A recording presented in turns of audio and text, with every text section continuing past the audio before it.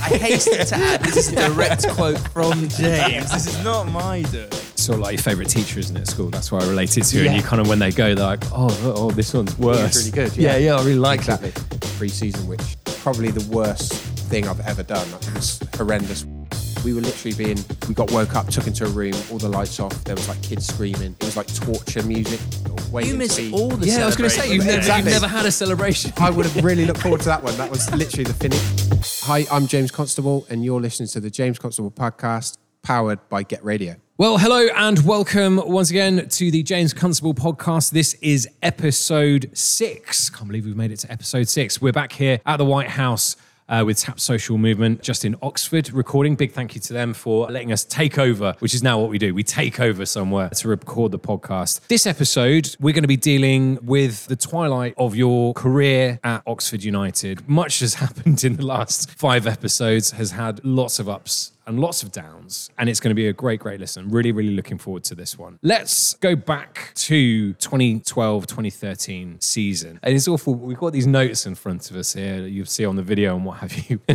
Teddy's written out my notes for me. And in big sort of like inverted commas, it's just gone nothing year. I hasten to add, this is a direct quote from James. This is not my doing. So yeah, let's go from leaving sort of captaincy and the Swindon issues that we had from the last episode. Let's go into nothing year, but sort of just elaborate on that a little bit more for that season, which was not a bad season for Oxford United, all told. No, I think, like I say, where we finished, I think we finished 8th in the league and just outside the playoffs, and you look at it and you think, it's an all right season, but actually we went off to America for pre-season, which is not like any pre-season I've ever had at any club anywhere. It had a lot of similarities from my stag do. It was unbelievable. Literally one of the best pre-seasons. I think it's sort of like one of those sort of stories you hear all the time, that pre-season was pretty good. Like we were obviously in America, we got to go out, we were drinking, like obviously at the place we were staying, and the Seacoast, the team that were putting us up, were basically sort of picking up the bill for everything. So it was a mad sort of week, really. We played some games over there, we had a sort of good time. Obviously team bonding wise, it was great. We got to get to know everyone a little bit better, but yeah, came back and started the season okay, and then we went on a sort of terrible run of games that put us probably sort of half looking over our shoulders as to where that season was going to go. It's weird. I always wanted to know, but obviously football players are allowed to drink. They're allowed to eat what they want. Yeah. Obviously, professionals hire in chefs. Some players choose not to drink and what have you. In terms of a pre-season, in terms of training, are there people that are turning up hungover and going, I'm not going to make it through this? You said it was like a stag do. Yeah. I'm purely going on from my own experience of if I have a drink, I don't want to get out of bed, let alone run around a football field for 90 minutes, 2 hours, 3 hours. Well, that was our second tour, as it were, of America. So we'd been the year before, and then this was like our second. So I think the lads knew what to expect. We were probably like briefed a little bit on like not the same as last year, not too much. But I'd say we were obviously playing American sort of college teams, things like that. So it wasn't probably the best standard of games. Yeah. So there was definitely players turning up. I remember sort of Mickey and Chris and those guys coming down. Sort of most mornings, Mickey was sort of famous for, he'd just come down literally soaking wet hair. He'd literally just got out of the shower, kit on, straight down. And you could just tell that looking at their faces, we knew they'd been out. And like, obviously some of the lads, we were given obviously times we could go out. Other times I think we went to watch like Man United play at the Fenway baseball stadium. Yeah. And like there was obviously things we did through that stuff that wasn't all around drinking. But like I said, I'd never, apart from the previous year we went to America, there were lads, not naming names, that were out like literally more nights than we would. Yeah. I love how he's making it sound like it's nothing to do with him. He was on his best behaviour. Other people. I would say out of the group, like it wasn't something that I was probably big on. Like I'd go out when we'd go out, obviously through the season, sort of Christmas dues, but there'd be like players that were going out a couple of nights a week, and like say it was never really I'd say I'd socialise, but going out to that level, it wasn't something I always sort of did too much. But like I say, over there were lads out near enough every night we were over there. So looking back now, you look at the season to start, we did start all right, 2 wins out of the first 3 or something, and then I think we went 8 or 9 without a win, and we were 17th, 18th in the league at that point. So again, that season, you're still being touted to go up. You're still one of the stronger teams. You've been in the league. Where's the benchmark being set for that season? Going into it again, are you going playoffs a minimum? I think every season, like say every season I was there, I always felt that pressure that the fans and the players and the staff, everybody wanted us to be there or thereabouts. I think obviously the first season it was like, well, we'll see what happens back in the Football League. But then after that, I think when we realised there's not a great deal of difference, obviously team-wise between the Conference and League Two, but in terms of putting runs together, you put 4 or 5 games together, you're in the playoffs, you sort of lose a couple, you're looking at relegation. So I think we realised there wasn't a great deal in the league and we were more than capable of challenging. Every year I was there basically, but I think this season there'd been sort of players come in and changing chairman and things around that. It was still the aim, but I think it was probably again looked upon maybe a season that might be a little bit of just see how it goes. But it started really well, and then up to the back end of sort of September, October, it was an awful run. We just couldn't seem to get out of that rut, and like I say, we were then in danger really of being sucked into a relegation battle. It's interesting there, when we've talked to you before about all the stuff at Oxford, off the pitch was something you guys weren't really concerned with. Like you've said about the reunion dinner, you didn't really realise how important that playoff game was for the club's future. But you say there about how the change in chairman was something you felt. What was different this year about that? I think probably just that relationship between the players and the chairman. I think before, obviously, we spoke about Calvin and what he meant to us as players, but the football club. And then we've gone from that, we've gone to a guy that, like I say, was obviously his background was based in rugby and, like I say, maybe not the same understanding of Oxford and what the fans expected, what the players sort of achieved through that time. It felt a little bit of sort of disconnect between us and the chairman and, like I say, the players. I think it was a strange season. Like I say, we'd see him around and obviously, but I just think that relationship as before to then now, it was different. And like I say, it just didn't always feel that we were all as one. It was like a little bit of disconnect there. Do you think with Calvin there, you sort of mentioned that sort of disconnect, there was a more of a togetherness, and it feels like a togetherness is really important, maybe at sort of lower levels. Did it turn into more of a business more than a football club? Do you know what I mean by it? I think so. Like I say, I just didn't feel that same connection with Kelvin. And like I say, you knew, like obviously you'd see him around and you could chat to him, and it felt very much like, say, a little bit of sort of shirt and ties, and Kelvin would be suit, shirt unbuttoned, and like say just more welcoming, and it was a little bit more like this guy was here. Obviously he wasn't here to just make up the numbers, he was here to obviously turn the business profitable and make money and stuff like that. But I don't know, it just didn't have that same feeling. And I think as a group, obviously we'd still have to speak to him about bonuses, and I remember sort of meetings pre-season, we'd have to organise like FA Cup runs and League Cup, like what we wanted in appearances and all that. And it was always, I think with Calvin, he was a little bit more willing to sort of meet us halfway or try and sort of, as long as we were happy and like say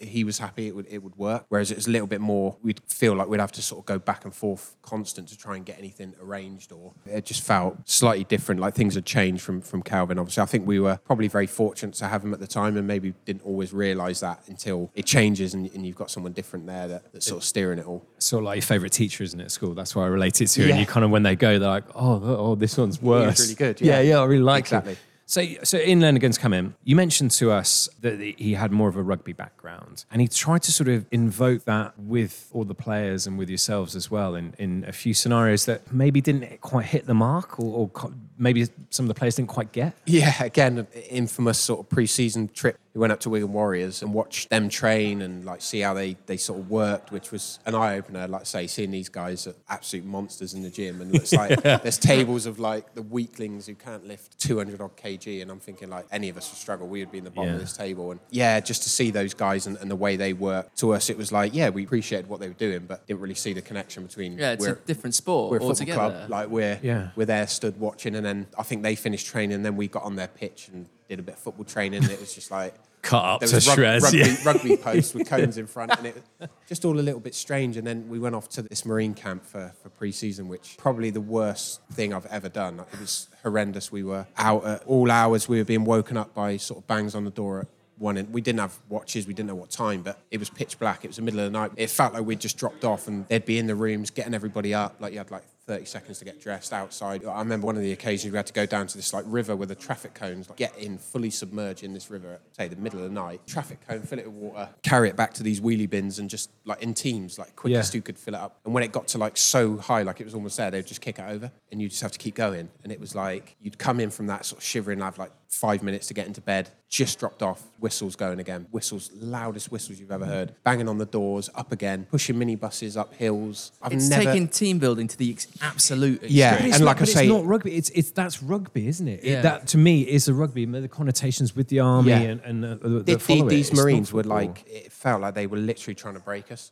And it was like we had Ali Lane there and people on the sort of medical team that, from speaking to him after, I don't think they realised the level that we were going to be pushed. I think they thought, oh yeah, a bit of like fun and get him to do press ups and all this. Yeah. We got woke up, took into a room, all the lights off. There was like kids screaming. It was like torture music, that how they would try and get information out of people. And all of us were just like, and then they were tapping us, like putting things over our head and taking us into separate rooms. It sounds like the sort of thing that would take a serious toll on players. Literally, there's videos. I've got a video on my computer at home, and I think Ali and that were videoing it. But you just see like everyone's so tired, like literally you're at bed, struggling to keep your eyes open. And this all is night. amidst pre-season preparation. This is like a pre-season sort of team building, but like I say, it was pushed to like the extremes of. I ended up in hospital. Like we got there the day, I think sort of around lunchtime. We'd been there like doing stuff all day, obviously up all night. We'd barely eaten. Came to like one of these things, like say we had sort of wrestling or things that we were doing on the mats, like wrestling each other.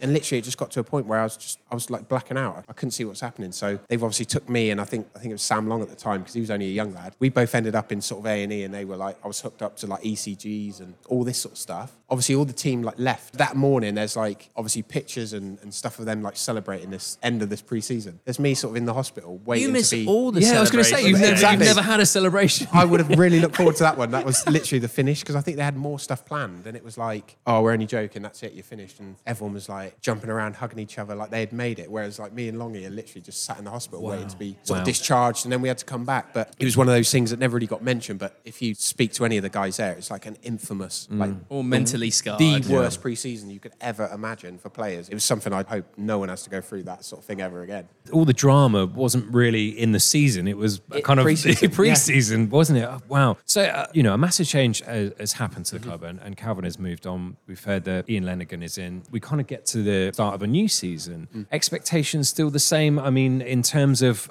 it wasn't a bad year, again, for yourself. Top scorer for the 5th successive season for Oxford United. A decent, was it ninth finish, a ninth place finish, which, okay, just outside the playoffs. Yeah. Was it going into that season, were there any rumblings of this was going to be a different season to last year? No, I think, like I say, obviously players had come in and some had gone out. Obviously the aims were still the same, but I think we started really well. And like say 3 games in, I think we were 2 wins out of 3, and we were putting ourselves in a great position. And then I say, looking back, it's hard to sort of put your finger on what, but then sort of going 7-8 games without a win, you're literally almost a third way through the season, and we're, I think, 18th, 19th in the league, and you can't sort of explain why it can go from that to that. It's unlike all the other leagues. Like you look at the Premier League, the Championship, you don't see this fluctuation. That season you have periods where you're absolutely dominating, top of the table, automatic promotion, but then you say there's about 2 or 3 runs where you go 5 games without a win. Yeah. It's mental. 46 games a season, anything can happen. I think anything out of probably Premier League and sort of top level Championship, everything else is just... It's absolutely Everyone mad. beats everyone. Like League One and like say League Two, the conference, you look at some of the results you get, and it's a phenomenal league. It's very rare you'll have a team that start the season well, play well all season, get promoted. It's always they have a dip and they lose a few, and then someone overtakes them, and then they got to fight back. It is sort of like through a season, it's a sort of mission to be able to get that run together and keep that going, because it's very rare, because just the nature of the league, it is so difficult. It really, really is. Well, in that season as well, though, we've not mentioned, you've got 2 things on your own mind as well. Contract and that running out, but also a bit of a niggling injury as well. Yeah, obviously the contract one was not so much at the early stages, but I know sort of the back end of that season, it was definitely on my mind, and I'd sort of put things out every time I spoke in the press that I was keen to stay. I was hoping that maybe it'd come the end of that season, and I'd obviously broke a bone in my foot, and I was getting injections for that, and it was putting me sort of out for a couple of weeks, and then I was playing a couple of weeks, but dealing with probably a fair bit of pain away from football. Like I could play games, I could train, but then there was a lot of treatment involved, a lot of ice, a lot of, say, painkillers and things just to be able to get through the games. And I think that all comes back to coming back. I'd done it, and then I think normally now it's like 6 weeks or 8. I think I was 2-3 weeks, and I was back training and trying to sort of get through because of the nature. We didn't have big squads, but yeah, those 2 combined, it was a lot to sort of try and balance, really, like say through a season that was already quite difficult, like say losing games and a lot of change, but then to try and deal with that and obviously the contract, it does sort of start taking its toll. I wanted to ask, throughout your career, you weren't too bad in terms of injuries, but also there was that little mention, I think in episode 1, where you go into a game and you're not maybe 100% of the time, you're maybe 100% 3 or 4 games a season, putting words in your mouth, but not all the time, essentially. Describe to, fans like ourselves, going through an injury, I think people listening now have maybe broken something, a finger, whether it be a foot, the famous Rooney metatarsal, whatever it is, heard about it. But just take us through the sort of journey of having that type of injury and the sort of pain that you're going through. A lot of the time you'd get that injury, that it'd be assessed, you'd go and see a specialist, but you're always aware that like they want you back as quick as possible, no matter what that injury is. It's like if they say 6 weeks, and they'd be like, well, obviously with the right treatment and that, it may be 4.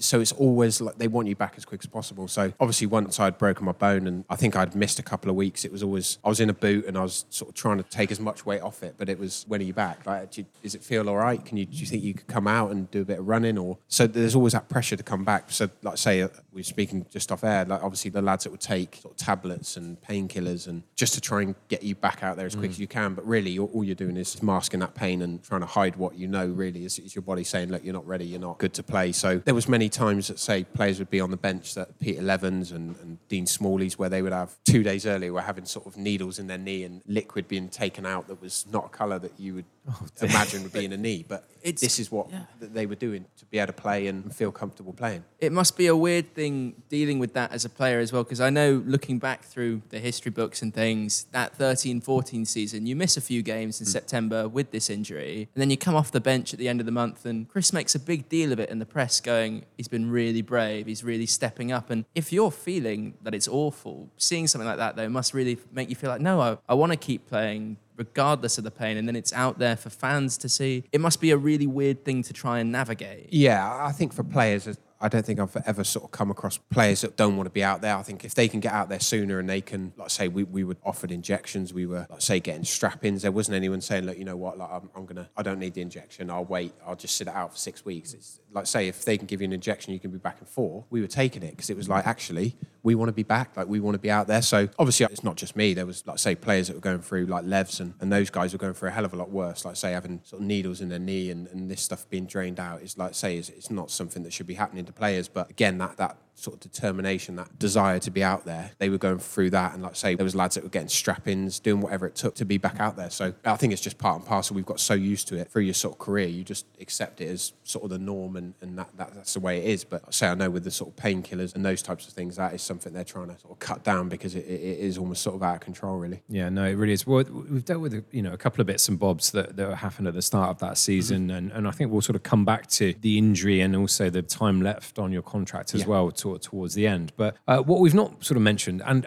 dare I say, we've not made a big enough deal of, is the fact that you are a hell of a goal scorer. And come November, you get your 100th goal for the club, coming off the bench. Away at Mansfield. And, it feels like even going through this podcast and chatting to you, and I've mentioned before that you're very humble about this, but to get 100 goals for a club is an incredible milestone. And it feels like it's just sort of crept up on you. Did it feel like that? Did you, as a goal scorer, are you just kind of going, my job's to score goals and, oh, look, I've got quite a few now? Yeah. Was there kind of like that 100 goal in the distance, or did you know about it for a few games before? Yeah, I think, like I say, I knew I was getting close to the 100, but obviously I knew the sort of target of the sort of top scorer, and I was desperate to sort of catch him and like say break the record. I think as a goal scorer you want to break the records, but I remember again, especially sort of that season, we didn't start particularly great, and then like say picked up and we started picking up results, and then got ourselves in a great position. Like say Christmas, I think that game that took us top of the league that day, and we came away with huge confidence. Like say me personally, to score 100 goal, I'd been left out of the team and probably a little bit angry. I felt like I was fit, I didn't need to be left out, and I know Dean and the guys were scoring goals, but I felt like even then that I was good enough to be playing. I didn't feel like 28, 29 I should be sat on the bench. I wanted to play, and yeah, I disappointed not to start, and then obviously got an injury and then managed to get on. I think it was just before half time, and then literally scored. And talk about last minute, it's the 45th plus 8th minute. Yeah.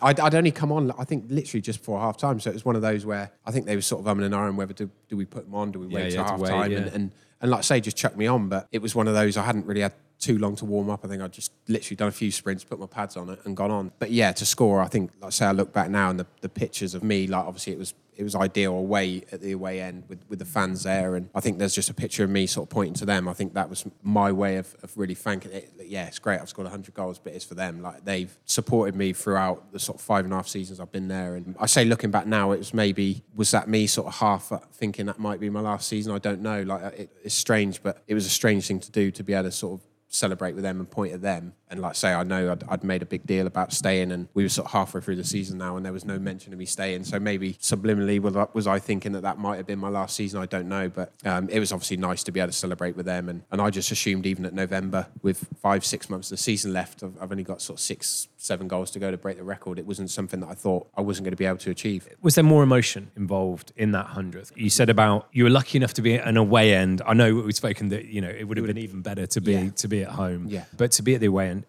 is there an extra emotion involved with that 99 to 100? Yeah, I think as well, because of this, like, I've been left out, and like there was I was angry. Like, I come on, I remember being the frustration, but I thought, you know what, like I wanted to go and score a hat trick. I wanted to say, you know what, like, this is why you shouldn't leave me out. And like I say, I'd obviously managed to get the goal, and it got us level on the night, and then we went on and won. But I remember even after just being frustrated that I was being left out, and it wasn't like say the first time. There was a few times throughout the season that I'd been sort of overlooked, and I felt like I was still one of the sort of top performers in training. I was doing everything right away from the club and looking after myself.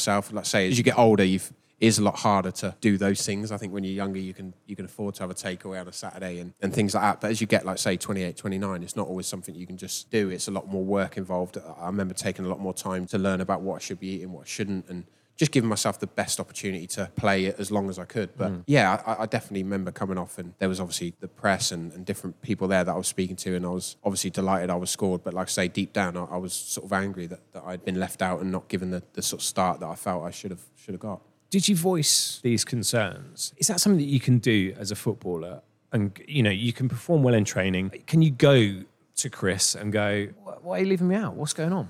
Personally, probably in that year especially, probably not so much, just because of our relationship at that point. But obviously other clubs I've been at, and sort of a famous one at Eastleigh, I remember speaking to Martin Allen and just saying, look, my contract was coming up there, and I said, like, obviously, what's the situation? Am I going to be offered a new deal? And sort of pitching it that, you know what, like, I still feel fit, I can still do stuff. And I think that was on a Monday. We played on the Tuesday. I started, he pulled me off at half time and said, like, you've been telling me you should be getting a new deal, and that's the way you perform. And literally I could have, if I was a bit younger, I think I would have just got up and had a tear up, because it was so disrespectful, because that wasn't the way the conversation went, and it wasn't how it came across. But in front of all the lads, to sort of say that I'd been knocking on his door asking for a new contract, which is something I've never really done. I've never been the one to be going and asking. It's always been, look, your contract's coming to an end, like, we'd love you to stay. Or so yeah, that was hard. But yeah, with Chris, I don't think that was sort of something I was sort of comfortable to go and sort of have that conversation with him. I think we had got to a place where we could work together, we could be in the same environment, but maybe not so much knock on your door,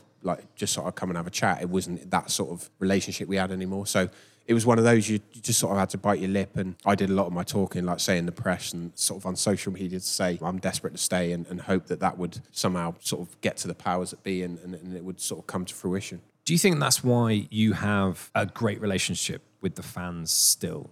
Because you were in front of them scoring goals, you were in front of them on social media, you were telling it how it is on the mediums that they all got. Do you think that has played a part from how you're respected now? Yeah, definitely. And I think I remember even from the season before, people sort of messaging me and tagging in like the football club and saying like, where's his new deal? Like, it was a big thing that I kept seeing. But it's one of those. Do you like it? Do you John? You don't want to reshare it. Well, people really make a big thing out of it. Retweet so and so did that. Yeah, they exactly. unfollowed that club.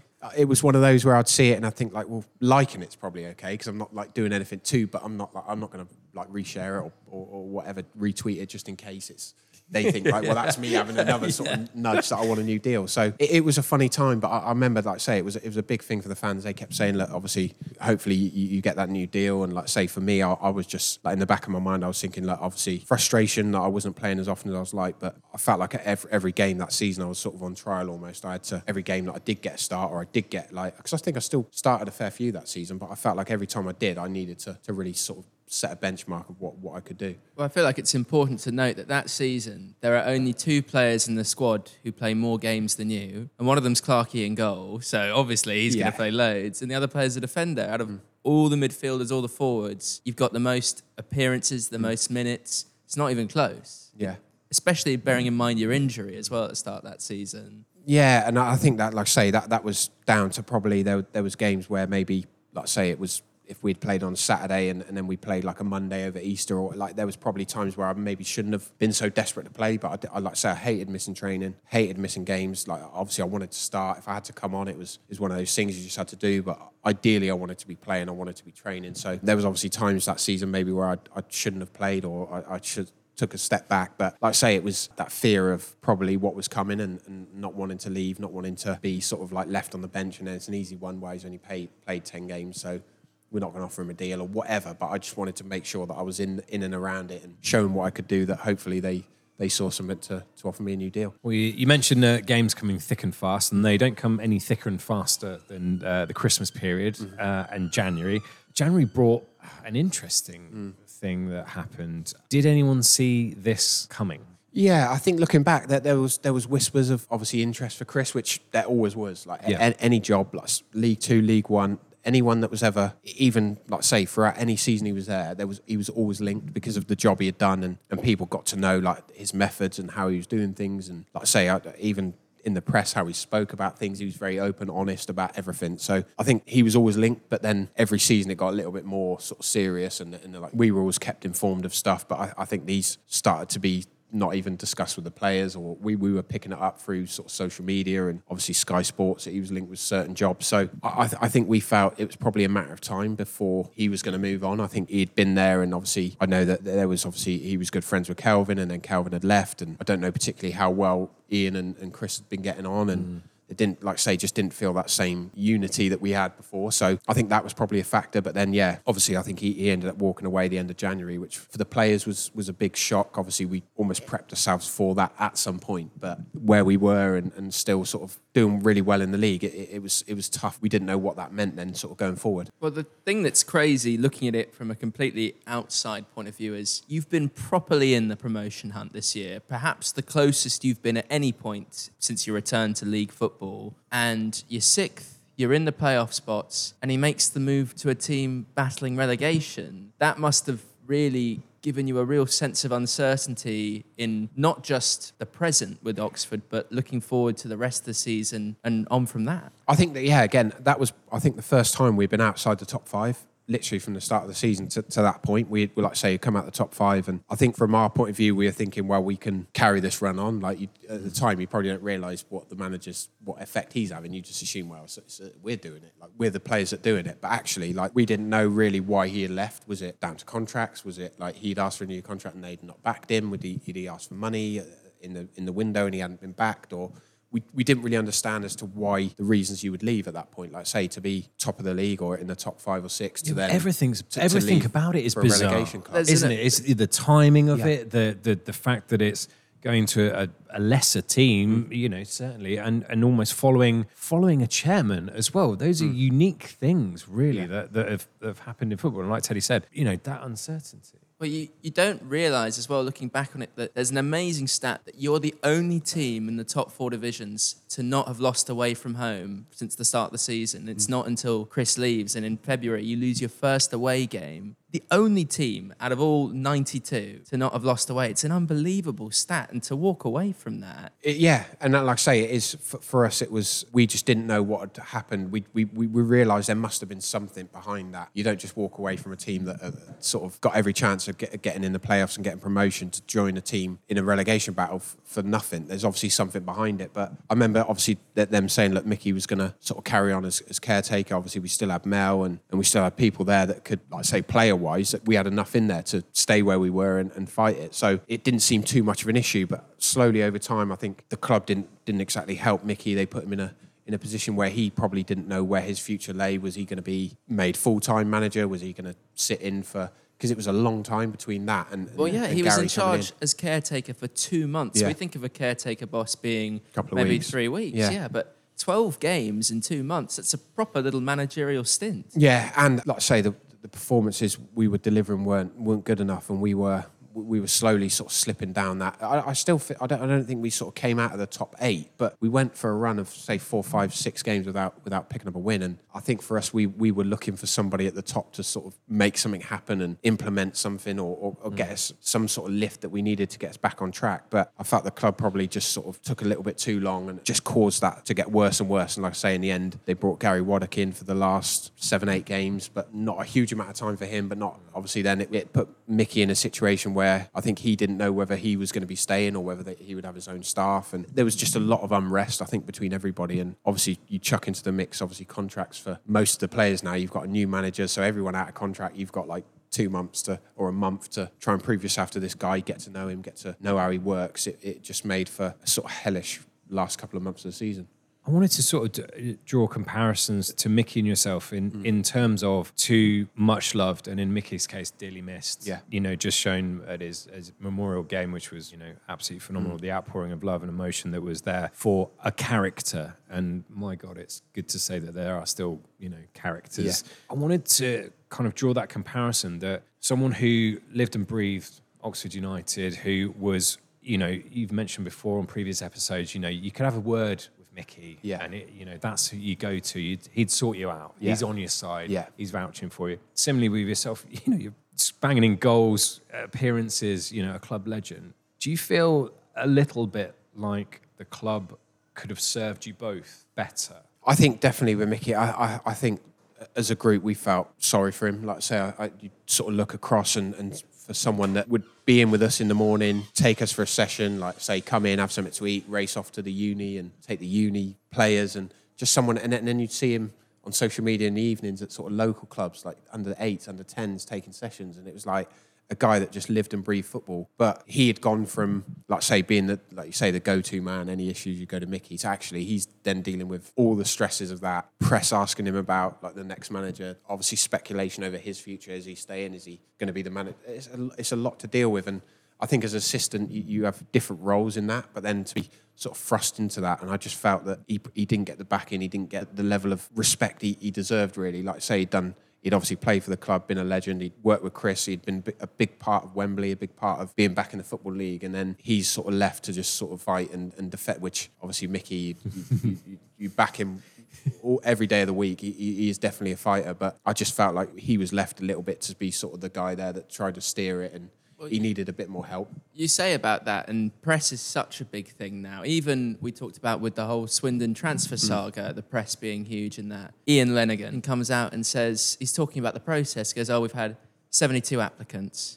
And he's talking about that rather than the man who's in, who ultimately managed more games than Gary, who came in and only did 8 at the end. It must have been a weird thing as players, because you're getting those games are just totting up more and more and more. It's a sort of, you personally, where am I going to be? But where are we going even just in the next few weeks, not the season? Like I say, we definitely felt that. And like I say, we were, it's like one of those things we were looking to the people above to say, look, like make a decision. Like we need somebody here. We need a big character. We needed a Chris, really. We needed someone that could say, look, forget all this. Like this isn't for a long time. This is going to be a short period and it's all going to be all right. But we felt like we were sort of left a little bit out on our own. And like I say, then obviously Gary came in, and someone that we had known from other teams. I think he'd been at Aldershot and he'd been around the leagues, and like I say, we knew of him. He probably wasn't the sort of level of manager I was expecting the club, after taking all that time to sort of come to a decision. I was thinking I was going to have to be a sort of big name, or he hadn't managed for 2 years, a big character, and to go sort of down that route, it seemed a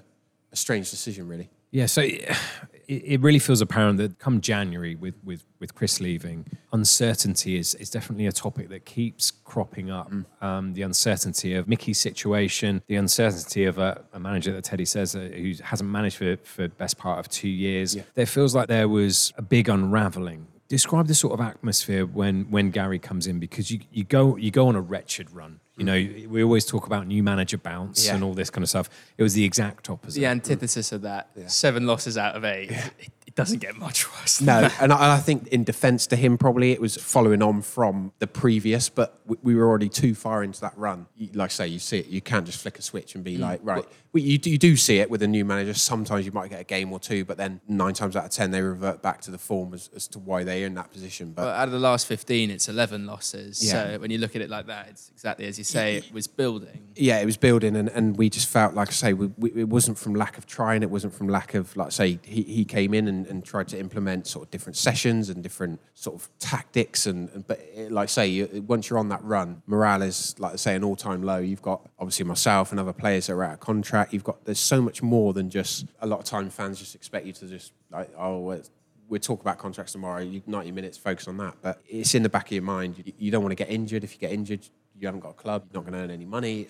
There's a lot more involved that like say, you want that security. You want to know that, say, you're playing for a club that want you to be there and they're going to look after you. I'm going to use another sort of real world example for work. And I go back to work scenarios because I think a lot of people can relate to that. Is there that feeling around the club at this stage of, the Sunday dread of going into work on Monday morning going, oh God, I can't face it. When you're on such a bad run, even though you're going out, you're trying to win. Of course you're trying, I never accuse anyone not of doing that. But you're on such a bad run. But there's that feeling of dread almost. I think, like say, for going in for training, it wasn't too bad. Like say, if we'd lost on a Saturday, there might be like a little bit of like, we're going to have to watch the DVD. And it was like made out to be like, the horror show, like get the popcorn ready. And like it was try to sort of lighten the mood. But I think we knew when you're seeing it back like that, black and white, you can see it in front of you. It's one of those things that I think in the end we tended to do it in groups because we'd do it in like a whole squad and we'd be watching it and it'd be like we'd be conceding goals. Midfielders and forwards are like sort of shaking their heads and then it would cut to like us missing a chance. And then so it's very much you could make it as about we conceding loads of goals or we're not scoring but then it went like a lot more individual. So like clips of with us forwards, like what could we have done better? But I think with Gary, it was a little bit of like we needed to sort of come away from that and just like work hard, like try to sort of implement all the basics, like back to square one, clean slate. But I think it was the timing of obviously, I think the middle of March and everybody's getting them. Most teams, if you're not in the playoffs, you're not in and around it, you're sort of thinking about your holidays. But I just think it was the wrong time of year for someone to be coming in and he inherited, like say, a team of people that was some out of contract, some that we just have to make changes. But it definitely felt like some of the players, like Michael Dubry's, Dave Kitson's, these guys might not continue playing after this season. So we felt that coming into that summer was going to be a big change for Oxford United. There was going to be players out that needed to be sort of turned over and sort of almost a squad rebuilt again. You mentioned a few names there that were coming up to contract, and yourself included in that. You've stated so many times on the podcast that you're desperate to stay. You'd still be playing from now, I think, if you could. How was the contract situation dealt with? You've got a new manager that has been, just trying to get his feet under the table, like you said, at an awful time. Yeah. And you're kind of going, okay, well, I've got to put some food on the table next season. What's happening? I think he was keen to sort of just say, look, I'm not talking about anything until the end of the season. I think he was trying to maybe take all that distraction away and just say, look, which I sort of half get, but I think the players found that difficult. Like I say, there's big players in that change room that want to know what's happening, and I think he was keen to just focus on the league and get us.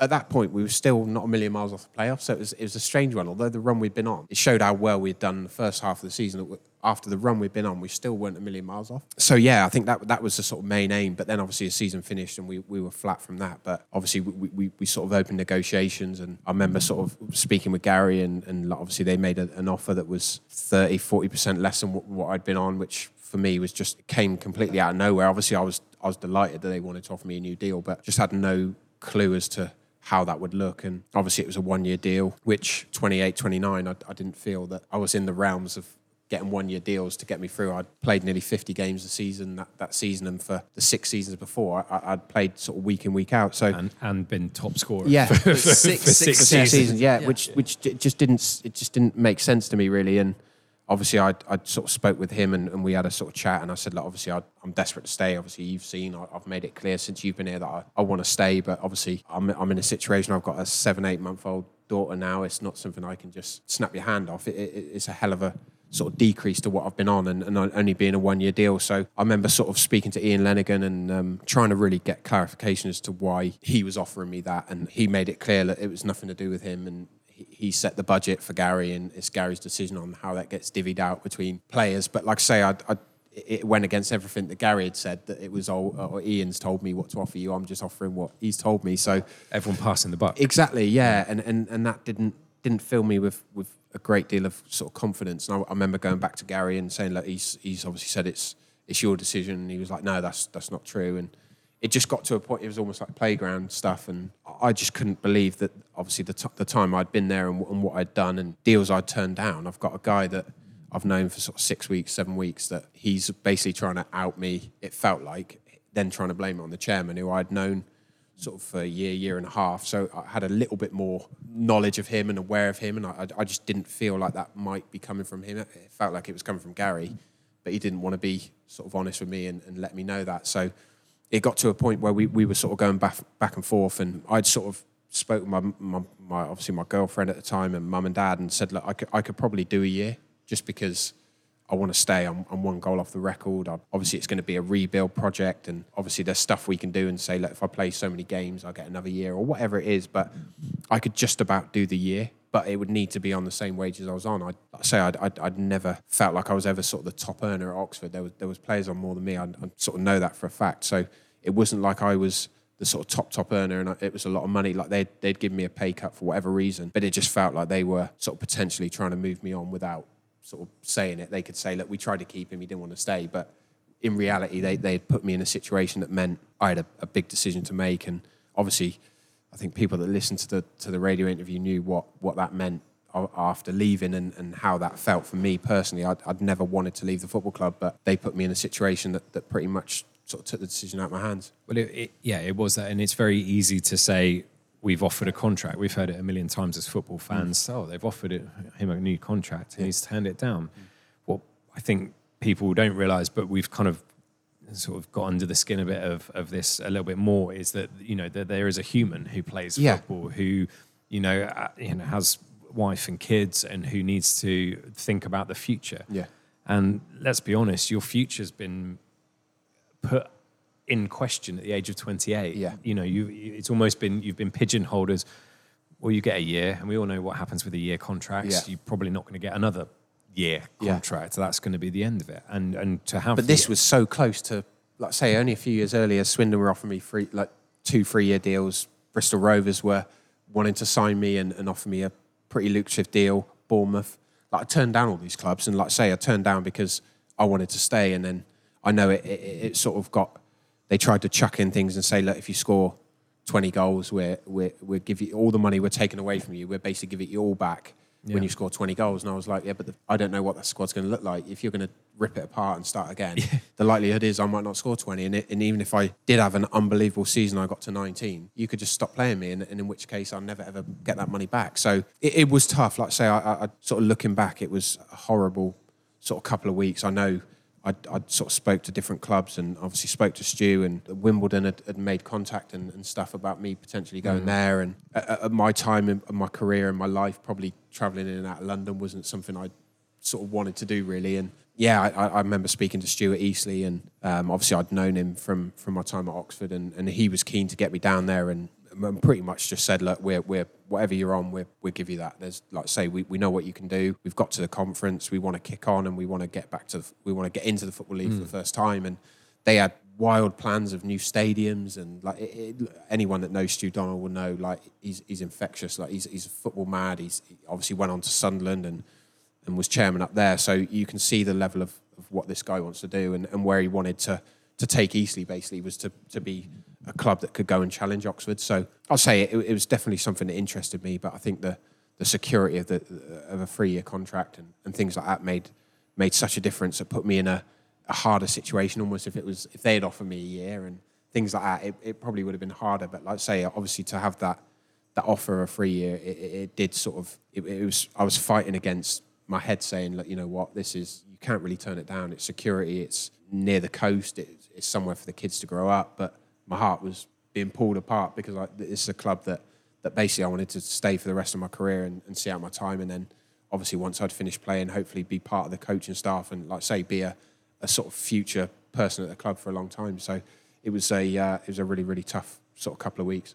This might sound like quite a hard thing to look back on in hindsight, but you said a lot of that with dealings with Ian, with Gary. You had your own reservations about where things were coming from. You signed for Eastleigh in May after your contract ends, and Gary loses his job in July. Yeah. Is there a part of you that's looking at that and thinking, I could still be there right now if things had played out slightly differently just a few months earlier? Yeah, I think so. Like I say, definitely. I think when I left, and obviously I still followed it, and I think we played Oxford in the pre-season of that season. I was at Eastleigh and things like that, and obviously I was as well. I just remember sort of thinking that summer, like I'd never really got a chance to say goodbye properly. Like it wasn't like I knew I was leaving. So like that last game, you see like the PK and Barcelona, you get a proper chance to say bye, and I did feel like a little bit that I'd sort of slipped out the back door, and just things like that just sort of really sort of got to me over the time that obviously I was down at Eastleigh now, and I was sort of excited for that challenge, but there was just bits that were like, it just didn't sit right with me. I did feel like I didn't get the proper sort of send off and chance to really thank the fans for what they've given me over the years. Well, Rich asked me this morning, did you have a testimonial? I genuinely thought, like, going into this, I was just like, oh yeah, did he? Have I missed it? Did he have one or not? And we were sort of googling. We were like, oh no, you have to either been there 10 years or special circumstances. And yeah, like you said, that sort of leaving through, a side door for, we said a number of times, for a club legend, is a very strange. Like, how does that sit with you at the moment? Because you work with Oxford United at the moment, you're still part and parcel of that. But at that time, did you feel like that you were being sort of bumped to that side, and then it's like, oh, okay, that's that then?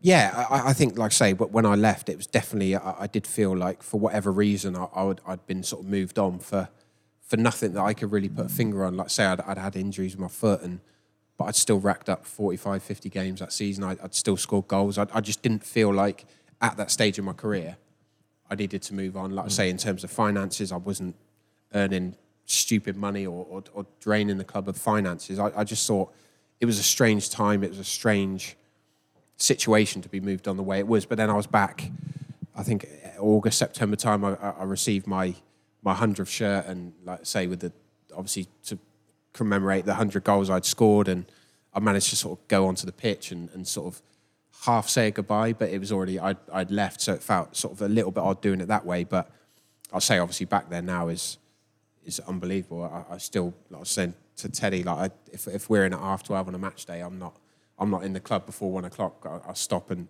speak to the fans and catch up with them, because I say that they're a huge part of my time there. They gave me unbelievable support throughout that time. Obviously, the times where I was out of the squad and obviously dealing with things that were going on, and obviously all the highs as well. They were a big part of it. So obviously back there on a match day now is fantastic. But like I say, looking back, it's one of those things you think sort of in the back of your head, given your time again, would you just sort of bite your lip and just take that year? And like you say, who knows what could have been, and I could still be there now, and obviously hopefully in the 200 goals and breaking all sorts of records. But it's one of those things, like I say, you just got to sort of live with it and move on. Well, I mean, that's a very poignant part, I think, to wrap up this episode of the James Constable Podcast. I wanted to say, is there anything that you wanted to say to the fans listening? Because we've done this podcast. We've done this podcast for the people that have cheered your name, like you said, that have stuck by you thick and thin, that still stop you outside the ground and have a chat and recall those memories, and I remember you with that header and you celebrated in front of me, and that was 10 years ago, and what have you. Is there anything you want to say to kind of wrap up this episode? Yeah, like I say, I think without this whole podcast, like it's a lot of the times we've spoke, it's been about the fans, it's been about their journey, it's been about like them supporting the club, Gateshead, and all over the country following us guys that, like say, season after season, we obviously after getting promoted, sort of getting so near and then letting them down. It was like I say, they never once sort of veered away from following us, supporting us. So I think for me it was, and obviously my journey, obviously being there from when I was to then leaving and not getting a proper chance to thank them and be able to sort of really just say, yeah, thanks for everything they did for me through that time was, say, even now I look back and I think like, it was tough. Like I wish I'd just got the chance. I look at the Mansfield game and that was almost, like, say, my way of doing it without knowing that would be my sort of last season. But yeah, really just thanks to them, and they made my journey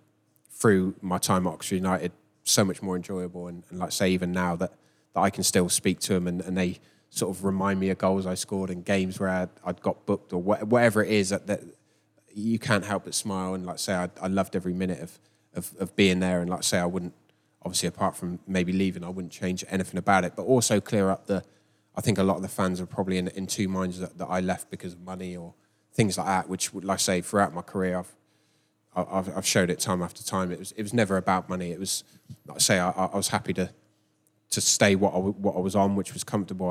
I'd had chances to leave on for a lot more money, but for me, I wanted to stay. But like I say, that the pay cut, the year deal was just, it made it impossible. And like I say, but looking back, it's one of those that maybe sort of in the back of your mind, if I'd known how it would have played at Eastleigh, that I would have just stayed. But it's so difficult. I was expecting us to do really well and get in the Football League. So it was, but yeah, given my time again, I would have, obviously, how it did go, I would have stayed and like I say, hopefully gone on and broke the record officially and hopefully still be there now. Well, I think that's a brilliant way to wrap up. I think Teddy's got a few little summary points just to remind everyone about James Constable. Well, as we said, I think you've been, across this journey of these 6 episodes, you've been unbelievably humble about the things you did manage to achieve at Oxford.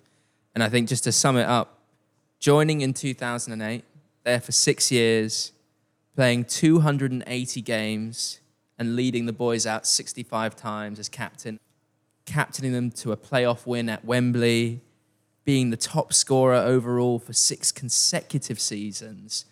And I think in our book, certainly, those 3 goals at Chester certainly count in our mind. Yeah, they should still count, yeah. So officially, Oxford's second top scorer with 106. But I speak for Rich and I, and everyone listening who's listened to this journey, I think we all, in our minds, know that you scored 109, certified Oxford United legend. Well, I think the only thing to remain to do is have a little cheers to James and say, cheers, guys. Oxford United legend, thank you so much for listening to this journey. Thank you to James for laying so many incredible things on the line. We've all learned, as fans of Oxford United, some incredible things on this journey. It's been an absolute roller coaster and an absolute pleasure. Big thank you to Statman Ted, who's been keeping us on the straight and narrows. You didn't mention the red cards and the yellow cards. No, I thought it'd be you nice leave that to at say the end. You can't do it on the last one. You can't leave that out. We're going to be back with more from the James Constable Podcast very, very soon indeed. Make sure you like, subscribe and share. As always, a big thank you to the White House here in Oxford, Tap Social, for housing us and putting us up and giving us fantastic beer to drink throughout this. And also a big thank you to Get Radio as well for putting this all together. You've been listening to the James Constable Podcast. Remember to like, subscribe and share. We're going to have a new episode dropping every Tuesday. And for the full-length uncut version, head over to YouTube. Just simply search for James Constable Podcast. This has been powered by Get Radio, Oxfordshire's local radio station. Head to getradio.co.uk for more updates and details.